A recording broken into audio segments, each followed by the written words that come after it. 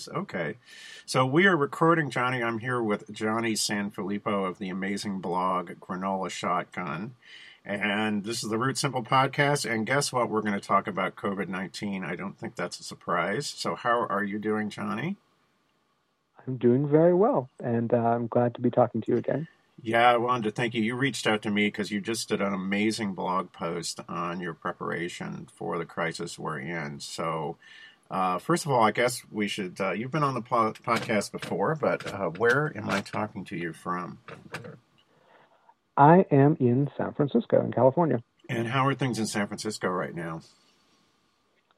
We're doing well. I have multiple friends who work for different hospitals and research clinics in the city, and they're gearing up for what might be a peak in illnesses, and they've got tents set up in the parking lots and things, ready to do triage and ready to handle a surge of illness if it appears. So far, it's not that bad. But because of the sort of exponential nature of these things, they just don't know what's coming. So people are still walking around at a distance from each other. You still could go to the grocery store. There's still plenty of food on the store shelves and things. People are out getting air and walking around with baby carriages and dogs and things. But everybody is 6 or 8 feet away from each other, and we sort of smile and wave through our masks.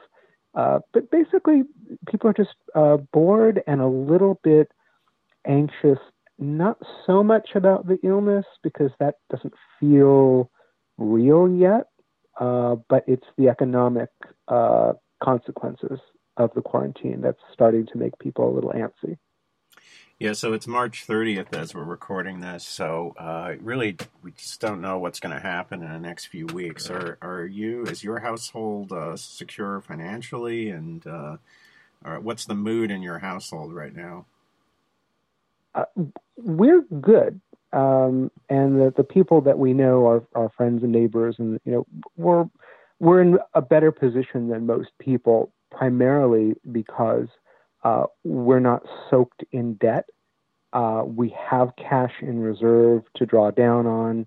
We have multiple sources of income. If one of them goes away, or if two of them goes away, we'll still manage. But we're thinking about what's going to be happening if this goes on for too much longer. For example, lots of people that we know have seen their companies let multiple staff members off and just say, your job has gone away and it's probably not coming back. I have some relatives in Los Angeles, actually, where both my cousin and her husband both lost their jobs on the same day. And it's clear that those jobs are never coming back because the companies are just going out. They're just going away permanently. And it's hard to see past next month for a lot of people who are just much more vulnerable. So we're okay. Our friends tend to be okay, but we're middle-aged. We've had a chance to build up reserves. It's other more vulnerable populations that are our problem. It's hard to figure out how we're all going to help each other get past this. Yeah, that's a tough one to figure out. You reached out to me because you had just written a blog post on your blog, which is Granola Shotgun, and it describes kind of your preparations right now. And I wonder if you could describe, like, how did you prepare? Well, of course, you didn't know this was going to happen, but you were prepared for some kind of situation. What would you describe as the kind of preparations that you've made over the past few years, physically? All right. So I have a peculiar personality quirk because of the circumstances of the way I grew up. My parents struggled with money when I was a little kid, and lots of things went wrong as I was growing up. And I was always very much aware of the fact that things can and do go wrong. So starting at early adulthood, as I went out into the world, I always thought, okay, what happens if I don't have a job? What happens if I don't have enough money? What happens if this goes wrong? Or I was constantly doing scenarios in my mind of what could go wrong and then how I might get ahead of that curve. It's just important to me to be prepared for whatever. And I don't even know what the whatever is. I just, I live in earthquake country. We've had all these massive forest fires in the last few years. There's all sorts of dangers out there. So I was never really preparing for a pandemic. I was just preparing for all sorts of things. And it turns out that the things that help you prepare for an earthquake or unemployment or whatever also happen to be pretty much the same things that are working right now during a quarantine. You need to stay out of debt. You need to live below your means, not just, within your budget, but you need to spend less than you earn and save more than you spend and on all those sorts of things. And you need to do that all the time. That's your normal lifetime base. And I've never made a lot of money. I mean, when I was young, I was really, below the poverty line for most of my life. And I still managed to live below whatever I was earning. And it's about adjusting your expectations. One of the things that's come in really handy right now is that I've always kept, someone once came to the house and I gave them a quick tour of my pantry and of my reserves. And again, this is a 1-bedroom apartment in the city. I don't have a lot of space here. It's 700 square feet. But down in the garage, every one of the apartments has a little storage room, like a little locker. It's the size of a small bathroom. It's not a big space. It's like a big closet down in the garage. And there's a little grocery store down there. It's lined with shelves. It's got all the canned goods and the paper products and the soap and the shampoo and lots of food. And they kind of mocked me because they said, well, like, what kind of a freak keeps a grocery store in their garage, And I'm like, yeah, well, okay, so I'm a freak, but this just makes me comfortable. I know that 6 months could go by and I'm not going to have to go to the grocery store for anything except maybe milk and, a few perishables. And part of that deep pantry, it's not just store-bought stuff, but it's stuff that I home pressure can. I make my own soups and stews, and I can meats, and I do a lot of dehydrating. Like when there's an abundance of produce at the farmer's market, I can dehydrate that stuff. I can pressure can some of it. Lately, I've been doing a lot of pickling and fermenting, so that you don't have to eat mushy canned vegetables in the winter. And I keep a lot of bulk grains and dried beans in the house, not tucked away in waiting for the zombie apocalypse, but it's just stuff that I use every day. I'll make a Texas style beef chili, and I have the long grain rice, and I have the red beans, and I have pressure canned some ground beef, and I've got the spices on hand. And so I'm just cooking normal everyday meals out of the reserves. So it's not like Mylar pouches of military rations. It's just food. I just buy more of it. I buy it in bulk. It's very economical. There's like nothing cheaper than a 25-pound sack of beans or rice. And then I turn it into good food. Like I'll make tagine, and tagine is couscous, which has a long shelf life, and it's lamb, which I can either keep in the freezer or I can pressure can the meat. And then there's dried fruit, which goes into a tagine, and then there's the spices, and all of that stuff can be made shelf stable, or you can store it over a long period of time. So I'm not actually creating a bunker full of tuna fish. I'm just living my life in a way that I have a lot of reserves to draw down on. And primarily, I'm doing this for financial reasons. If I lose my job, if I have a money problem, the one thing I don't have to think about is putting food on the table. I know that everyone will eat. And I also have enough that I can share it with my neighbors and my friends when they have difficulties. I've always got people at my kitchen table. So, did I answer your question? Yeah, definitely. But let's go back a few months before this crisis. And what would a typical shopping trip look like for you? Where were you sourcing this food? Do you go to Trader Joe's and get frozen stuff? I mean, what did a typical shopping trip look like for you a few months ago? I am very eclectic. I don't have a single source. I've over the years, and I've been doing this my whole life, is I've figured out that some places are better than others for different products. So I have food grade 5-gallon buckets. They cost about $3 at any big box store or hardware store. And then I get Gamma Seal lids, and depending on where you buy them and how many of them you get, they might be like $10. It has a little gasket, so you can twist this lid onto a typical 5-gallon bucket, and then you want to fill that bucket with something. Now, some things work really well there. Rice and dried beans do really well.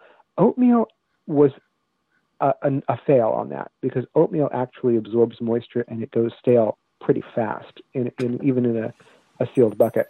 So instead of getting a 25 or a 50-pound sack of oatmeal the way I would with rice or most of my beans, I started to get those in the large number 10 cans, and they come from a company called Honeyville, and they're a Mormon operation. They're based in Salt Lake City, but there were some things that you want to have in a better sealed container that'll have a longer shelf life, and then I can open up that number 10 can of oatmeal, and I can make a batch of oatmeal, say on Sunday, and then I can just scoop it out every morning and have oatmeal for breakfast, and you put cinnamon and you put raisins or whatever you want in your oatmeal. And I can go through a number 10 can of oats pretty much without it going bad. But I couldn't do that with the 5-gallon buckets, because oatmeal was a special thing. Cost a little bit more to get the number 10 cans than to store them in the buckets, but that was the right thing for the oatmeal. So there's different kinds of dry goods that go into different kinds of containers and that I buy from different places. I'm not shy about going to Costco, because Costco has giant sacks of all sorts of things, sea salt and sugar and stuff. Meat, I like to get directly from some farmers because I like to give my money directly to the person that's producing the meat. And I go out and visit their farms, and I know that the animals are well cared for, and that it's grass fed and it's local and all that kind of stuff. And it's not a touchy-feely thing for me. I'm not doing it.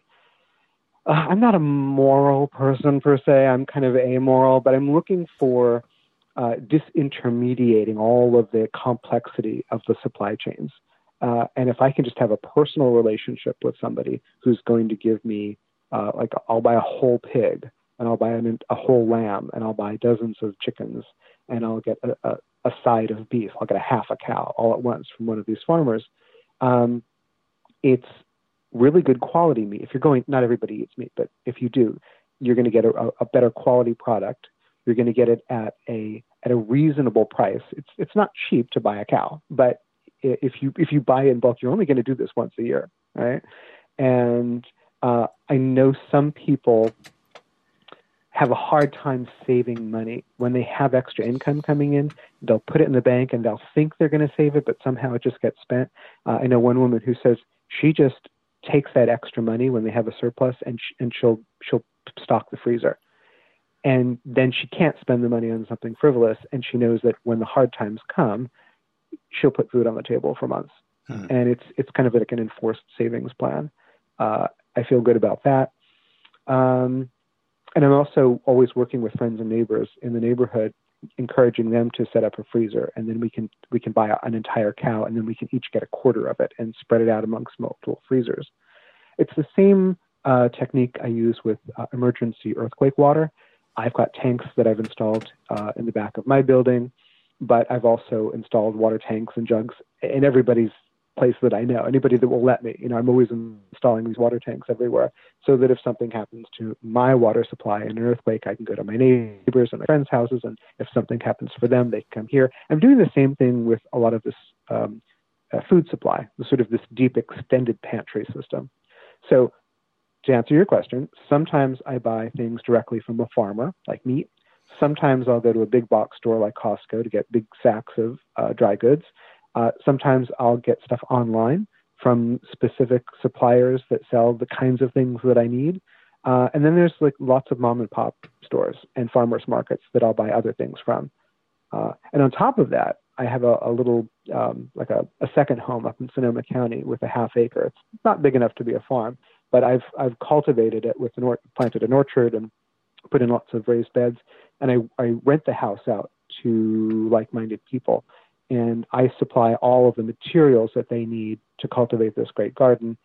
They live there, so they do most of the tending.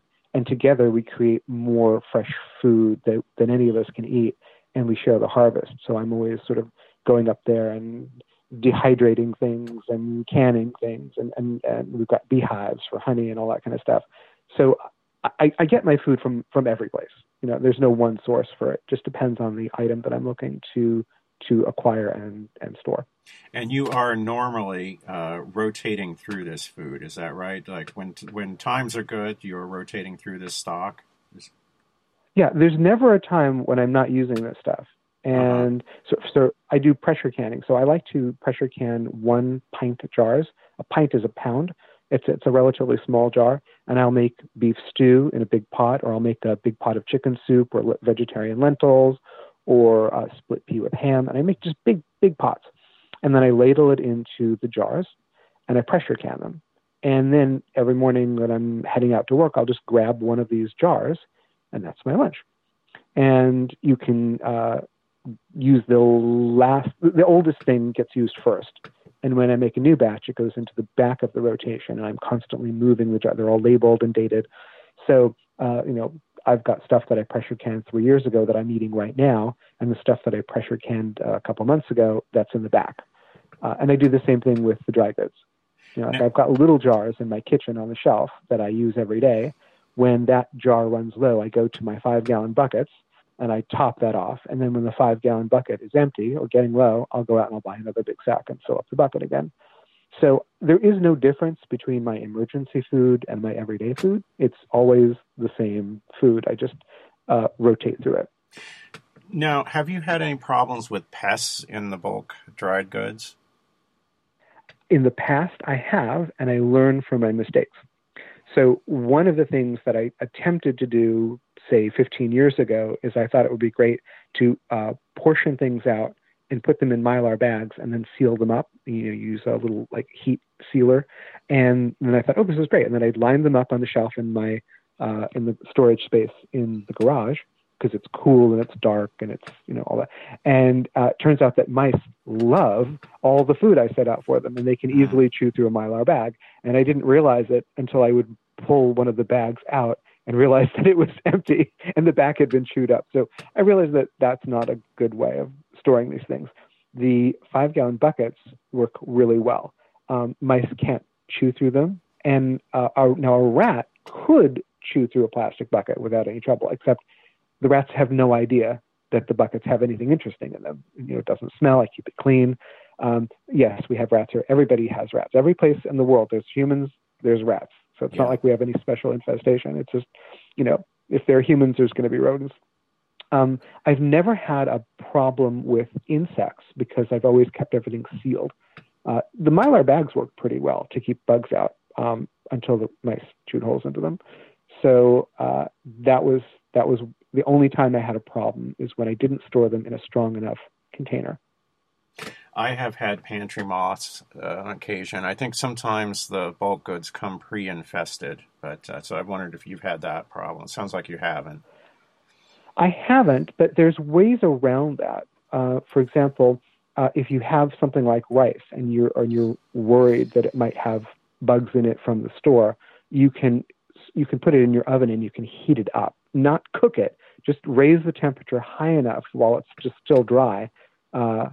Spread it out in a sheet or something, and that'll sort of sterilize it. And then you can put it back into jars or buckets and stuff. I've never had to do that, but I know people who do that, or they'll put them into glass jars and seal them up and heat them up. So that's one option. But I guess I'm just lucky. That hasn't happened so far. Yeah, I've heard of dry ice, but I've been too lazy to try that too. But anyways, one other question. So we are both mock mill owners, and I am eternally grateful I have a mock mill right now. It's been very handy.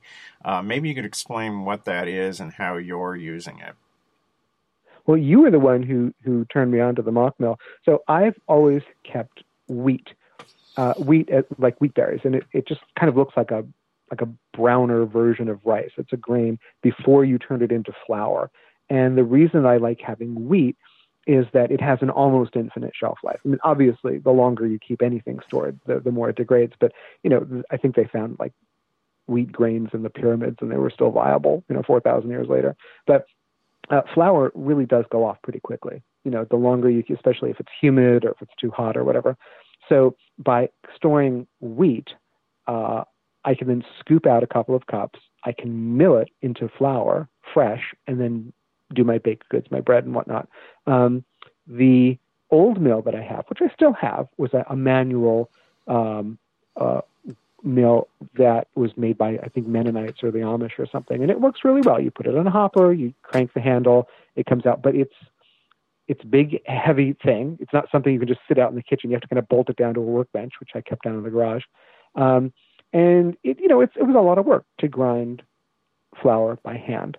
The mock mill is much smaller. It attaches to my KitchenAid mixer. It's designed to do that.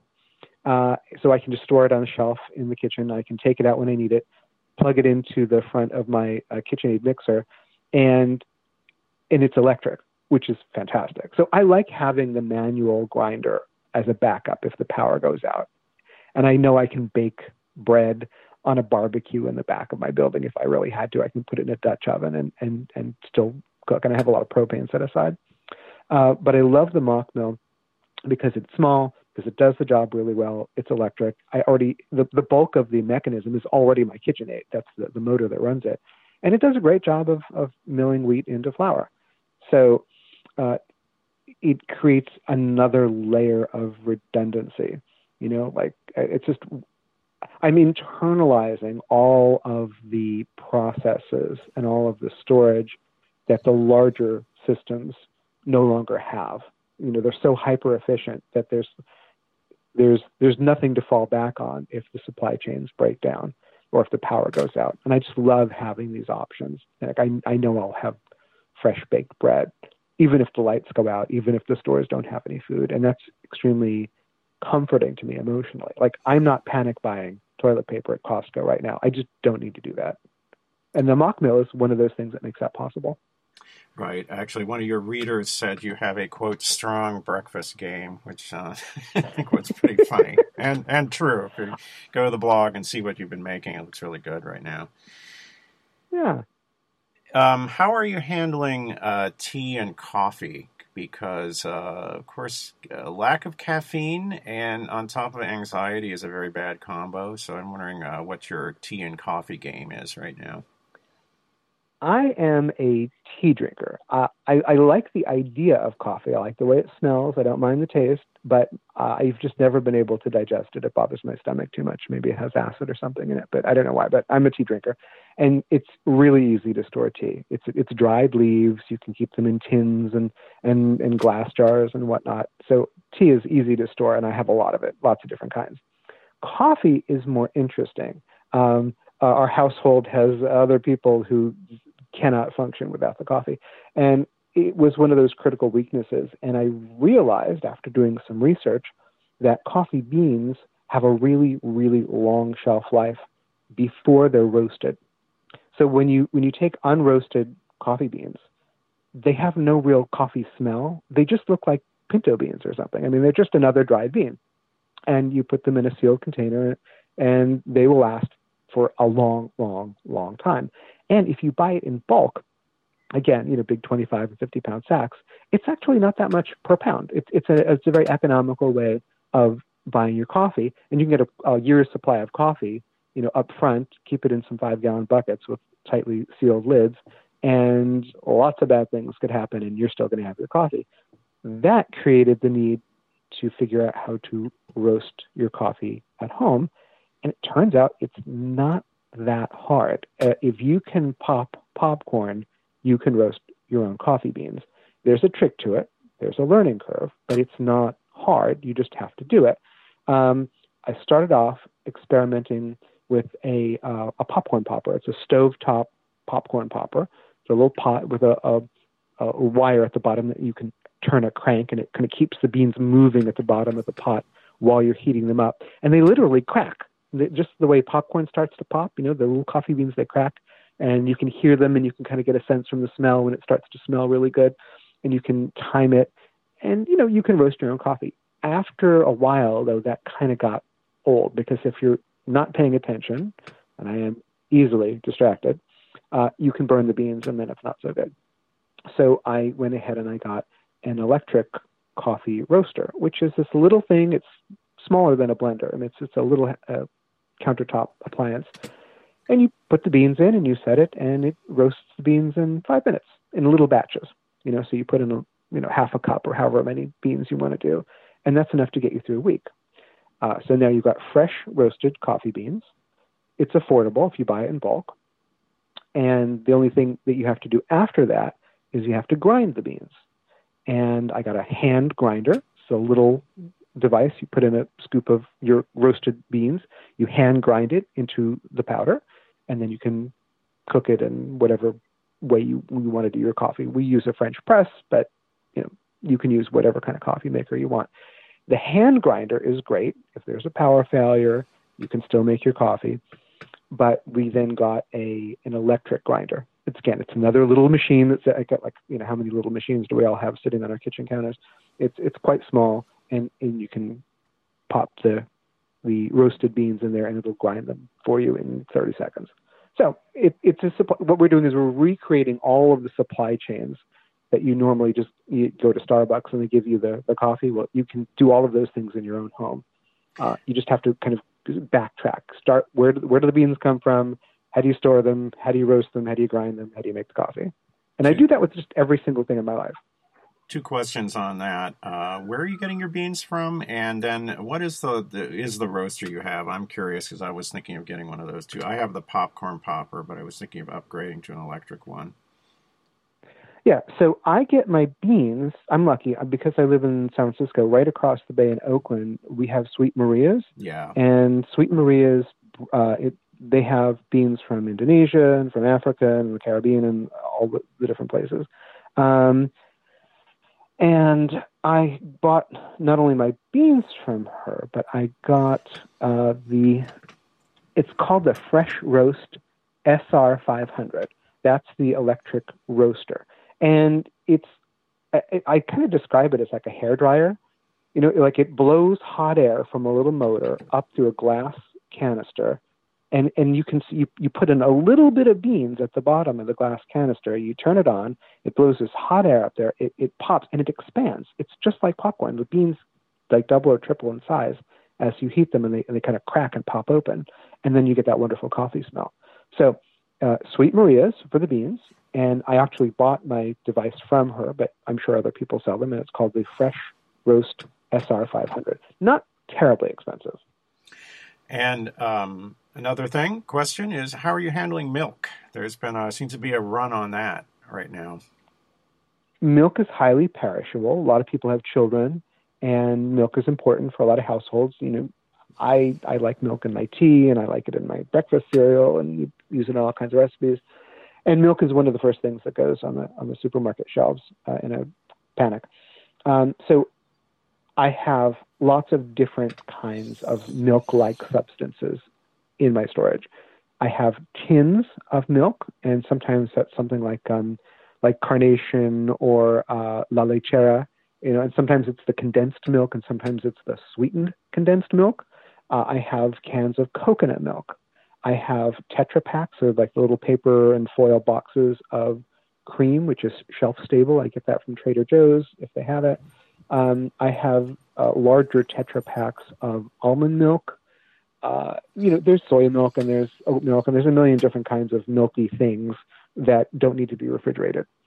And I have lots of them. And some things work well. Like I don't mind putting a coconut milk into a recipe that calls for milk if it's going to be like a savory dish. Like, you can use it in gravies and things. And it tastes a little bit coconutty, but it's okay, Some things, the almond milk works pretty well for cereal. You just have to use the right substitute for the right purpose. Yeah. But the idea is not to just do one thing, but I have lots of different milk substitutes that happen to be shelf stable. Before I started recording, we actually were talking about the emotional aspect of this crisis, and I'm wondering how you're dealing with that, and how other people that are dealing with the kind of like emotional landscape of this particular crisis. Everybody has a different temperament. I am weird, And when things are going really well, I am squirrely. I'm because of the awkward circumstances of my growing up. I was always sort of like, okay, everyone says things are going fine. What's wrong? I'm not comfortable when things are good, and I'm always wondering when the other shoe is going to drop. And that's just my quirks. When there's a crisis, I relax completely, because now I'm in my natural habitat of crisis. This is kind of like, my moment to shine. It's like, oh no, I got this. I was waiting for whatever the crisis was. I was waiting for it. I'm prepared. I've got everything I need to get through this. And the people around me who thrive in good times, they tend to fall apart when there's a crisis, because they're used to a routine. They like predictability. They're used to things running smoothly. And when the outside world doesn't fall in line with the standard stuff, they freak out. So I'm actually incredibly calm right now. And I'm a great resource for the people around me who are nervous, because I can say, no, we're good. We got everything we need. Do you need anything? Because I've got like 9 of them. You can have one of mine. We're good. And having like a nice meal really helps, because it's like comfort food, and there's obvious that there's plenty to go around. There's no shortage. This crisis, the quarantine, is tricky, because you can't get together with people. You can't, bundle up and be together and feed people, which is my natural instinct. And I've been Skyping and Zooming and all the electronic ways of communicating with people, but it's not the same. So I'm actually in a really great space emotionally, but a lot of other people are having trouble. And again, it kind of goes back to the money end of it. One of the big problems that we're all dealing with is that all of our problems are, as Americans, are typically solved with money. You have a problem and you solve it by spending money. And when the money dries up, you wind up with all this debt, and you have to service all these loans, and you've solved all your problems with money, and then money itself becomes the problem. And again, I will not allow myself to be in that position. So, lots of terrible things could go on financially, and I'm still going to be okay. Whereas a lot of other people took advantage of leverage to buy things they probably couldn't really afford when times are good, and now that they're starting to lose their jobs, or they're thinking that they might be losing their jobs, that's really the source of their angst. And I don't have that. You mentioned this just briefly, but of course, one of the really awkward aspects of what we're in right now is this social distancing problem. And I'm wondering if you've had this problem of being around people that maybe aren't taking it seriously, whereas you're taking it seriously, and how have you, some people are still getting together, basically. How have you navigated that type of situation? Nobody in my immediate, circle is going off to concerts or doing anything terribly egregious. So I don't have to have those conversations with anybody. I think that younger people in the neighborhood, I see them out in the park. Young people are they feel immortal, because they're strong and they're healthy, and they don't necessarily get how they might not be affected by this, but they might bring it home to grandma. But I don't need to have those conversations, because nobody that I know has done that. I just see clusters of people out in the world, and I just walk around them. So I'm also really not preachy. My philosophy has always been that failure tends to fix itself. I don't. We're going to go down a rabbit hole. But when somebody doesn't believe in something, when they don't believe that a problem exists, or they don't believe that it's serious enough, they tend to take risks and kind of just ignore the problem. And if they're right, they're fine. Like they can just say, "Hey, yeah, I told you it was no big deal." But in some situations, people have that attitude, and then they wind up feeling the consequences of not taking the problem seriously, like people who take on huge amounts of debt because they think the economy is never going to go into recession. Well, they're going to have that failure fixes itself moment. There are people who are going to say, well, there's no reason why I should take precautions. All of this is a bunch of hoo-ha about the quarantine. Well, some of them are going to get sick, or people that they know are going to get sick, and then they'll have that awakening. If it's truly a problem, they will find out the hard way. And I'm okay with that. I really do believe that Darwin needs to take its course. I know an awful lot of people who haven't vaccinated their children. I don't have a horse in this race. I don't care if you do or don't vaccinate your children. I don't care. I don't have but I remember my great uncle Tony and my Aunt Hilda. They had 5 children. One of them died of polio in the 1950s, just before the Salk vaccine came out. And there's no way that you can tell anybody in that generation that vaccines are bad, because they watched their daughter die from a disease that could have been vaccinated. So I think that we're just people need to feel the consequences of their decisions, for better or for worse, over time. And I think that for Americans in particular, there have been so many decades that have gone by where we haven't felt the direct effects of these things, that we don't realize that there really are problems. And we're going to find out the hard way what things are real and what things aren't. We're going to feel what it's like to be Russian or Syrian or something else like that. I mean, this is mild compared to what other people in the world have gone through, of course, but I think that's what you're alluding to. Yeah. So I was one of those kids in when the Berlin Wall came down in '89, and I was one of those young people that loaded up a duffel bag full of blue jeans and went off to Russia. And I went from Leningrad to Moscow, and I actually wound up living with Russian families, that year, and having this big adventure. And I was amazed at how durable the Russian people are, how they were used to bad things happening, like really dreadfully, horribly bad things happening over and over and over again.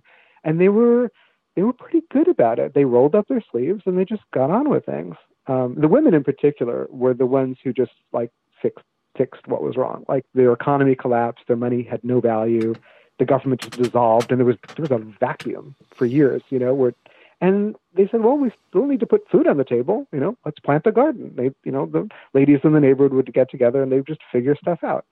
And I think that if the same exact things had happened to Americans, it would have been much uglier, because people just have such weird expectations about things, and nobody's emotionally prepared for what we might be experiencing in the future.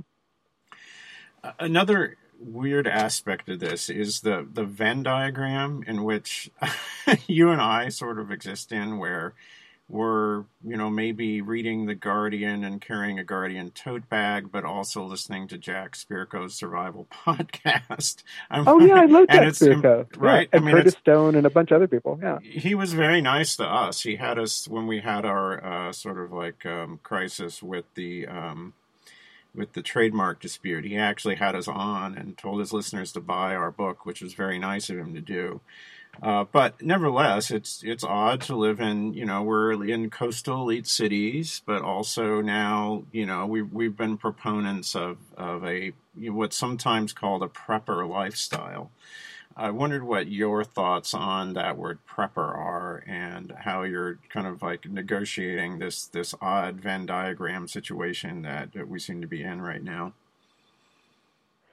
So I don't shy away from flying my freak flag, and there's kind of I've never been interested in being normal or conforming. I just, it doesn't appeal to me. Like I would be back in suburban New Jersey with my sisters and my brother and my extended family living in a cul-de-sac, doing the normal thing, if that's what interested me. But it's not my thing.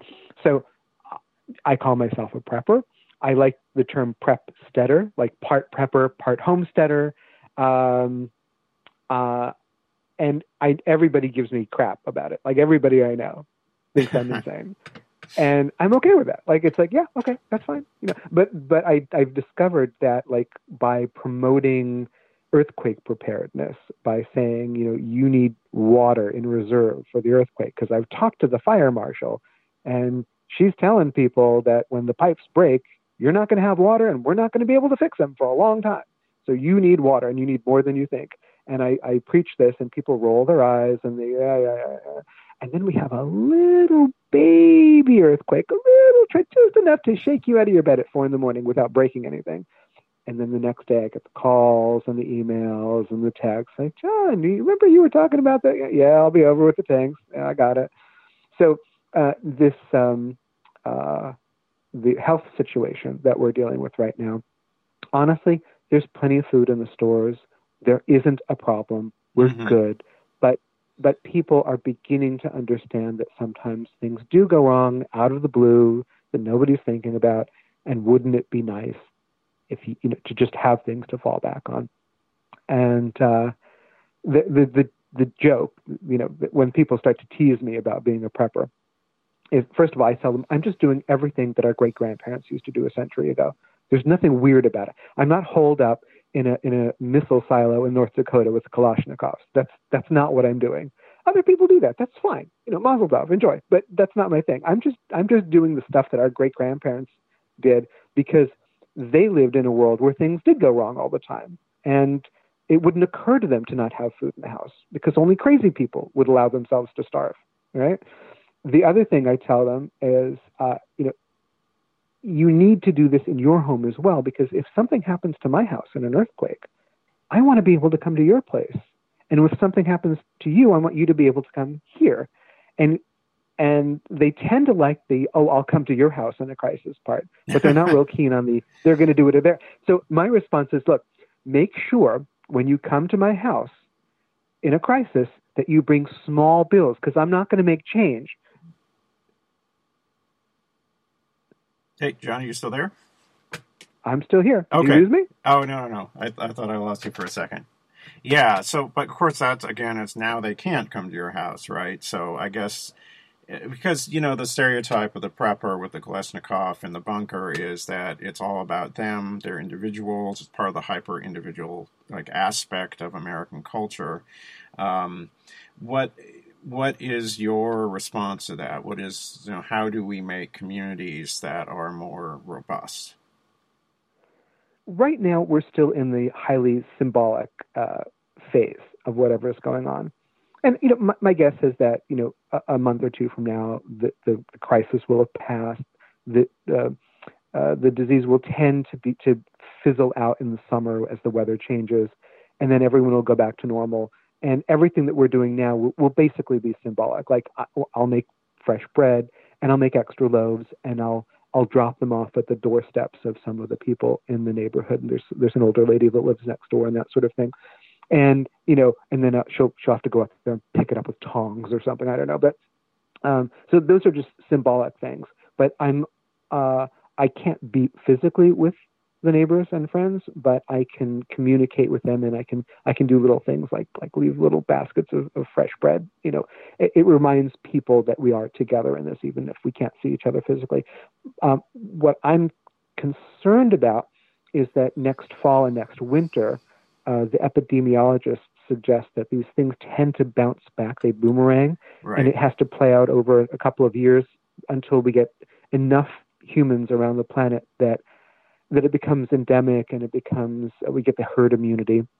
And that because we've been relatively successful at minimizing the number of people who get really sick and die from this, that we're not going to take the next boomerang seriously enough, that we won't want to close all the shops, that we're not going to want to make these quarantine sacrifices, and that will actually create more problems like a year or two from now. We don't know how that's going to play out. Now, I'm not saying it's going to happen. I'm saying that it's a possibility. And I'm a little worried about the cultural and the political ramifications if we have round two and then we have real problems, because we were relatively good at dealing with it this time. We'll slack off the next time, and that could create all kinds of problems. Yeah, definitely. I mean, our book, of course, came out around 2008, our first book in the midst of the previous crisis, which seems pretty tame compared to this one. Attention sort of drifted off over the years as the economy came back. My phone stopped ringing. It's ringing again. Um, Hmm.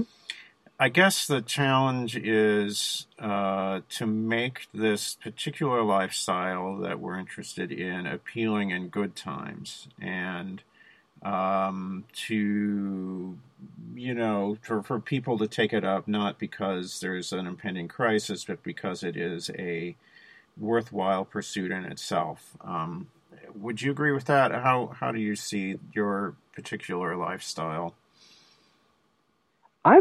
Just a generally happy person. Weird, freaky, but just generally quite happy. And like I said, when times are good, I get a little squirrely, and when times are bad, I'm able to write things out. Trying to convince other people to get ahead of the curve in good times is pointless. It just doesn't work. People Right. just they don't do it. So you have to give up on that, Eric. You can no longer attempt to persuade anybody to do anything. What you need to do is realize that when things do go wrong, that's the teachable moment. That's when you share your expertise, and you try to get people to do a little bit. I'm telling you, nobody preaches this stuff more than I do, and nobody I know does any of it at all. They just don't, and that's okay. Again, failure fixes itself. There Yeah. will be a moment when people will need food in the house and they don't have it, and they're going to muddle through. And Americans, for the most part, will not starve. Okay, there's so much uh, slack in our system. There's so much abundance here that we could cut things by 50% and there'd still be plenty of food for everybody. That's not to say that there aren't vulnerable populations. I grew up as a vulnerable population. I know what that feels like. It's not Hmm. fun. But I don't think people are going to starve. I think the big problem that Americans have to deal with is the jarring emotional aspects of a crisis, where people are unprepared for an economic problem. They're unprepared for a health problem. They're unprepared for earthquakes and floods and hurricanes and all the things that it doesn't matter where you live. You've got something, right? And it's the gap between people's expectations and physical reality that creates a culture and a political environment that creates a much bigger problem. Like dealing with the pandemic, dealing with a natural disaster, we can do that. That's not terribly hard. We just don't want to. And then we have to deal with the fact that we didn't want to, and then we get the crisis anyway. And that's the much bigger problem. And there's no way to fix that, Eric. You have to suck it up. Well, so I'm going to push you on that a little bit. So I don't want to individualize this problem too much. What would you say about what we need to do collectively? Because we are going to have a lot of people who can't make their rent. They're unemployed. Uh, we may see another round of corporate welfare essentially, but working people will get the shaft. What do you think we should do collectively about that problem? I don't have a strong political perspective. I'm omnivorous and amoral. I'm interested in reality and how we get through it. Collectively, it doesn't matter who's in the White House or which senator or congressperson you have. None of that matters because both parties do exactly the same things.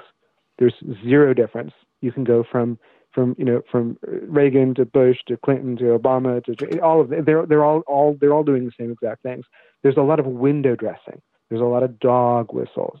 There's all this sort of cosmetic, superficial stuff that everything is wrapped in. But when you look at the actual underlying policies, it's all the same. Stuff that Democrats say they'll never do, they do it all the time.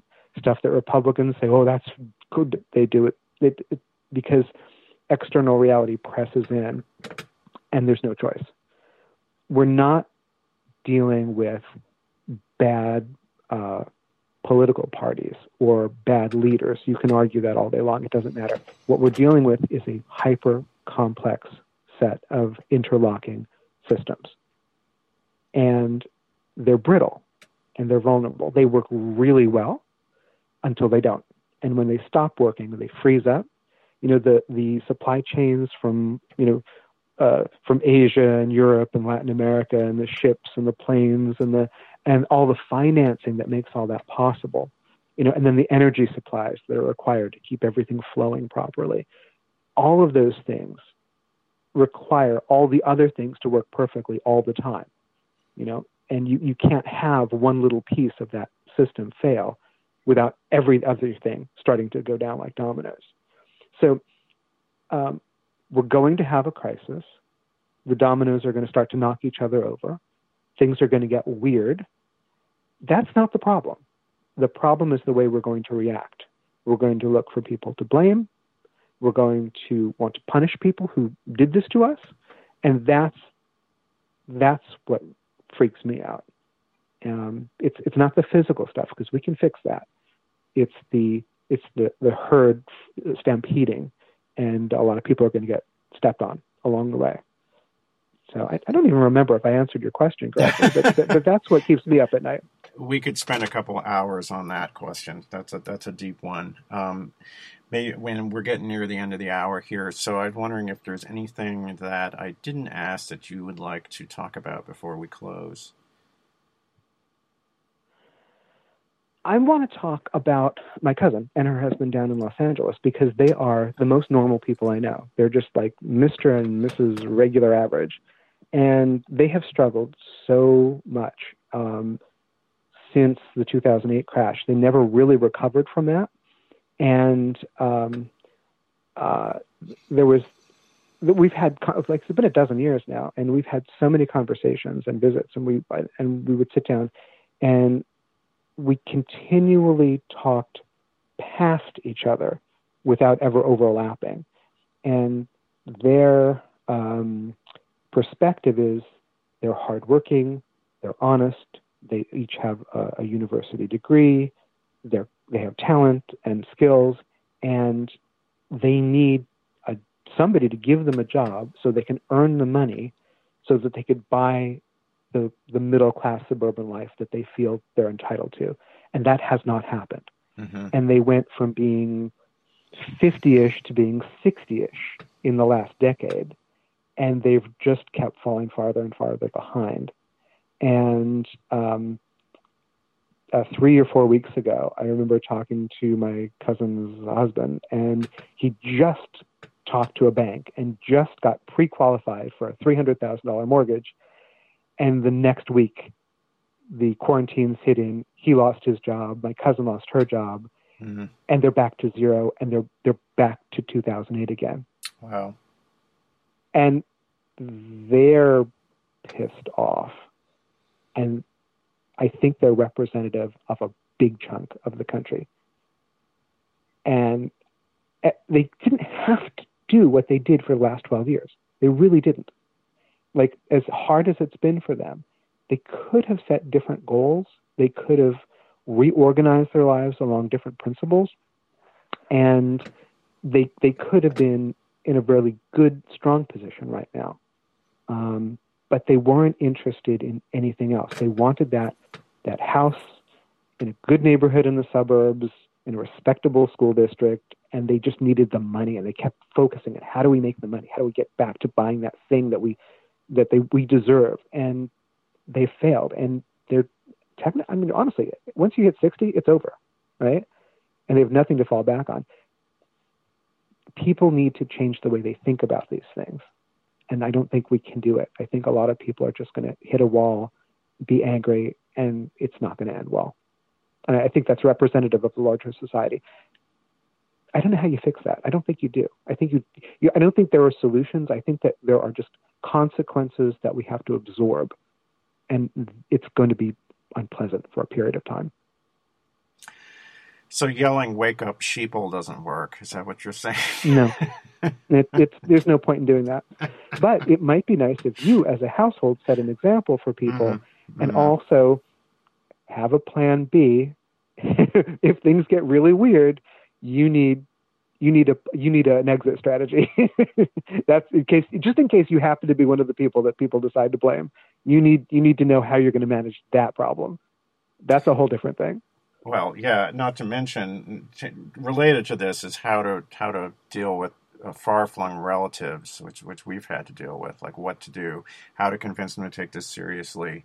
Then once the crisis is in play, do we go there? Do they come here? You know, these sort of really tricky questions right now, and I don't have an easy answer for that. I think failure fixes itself. I think people just have to Yeah. suck up the consequences of not altering. There's too much of a gap between how you perceive the world and external reality, and you can fill that gap in all sorts of different ways.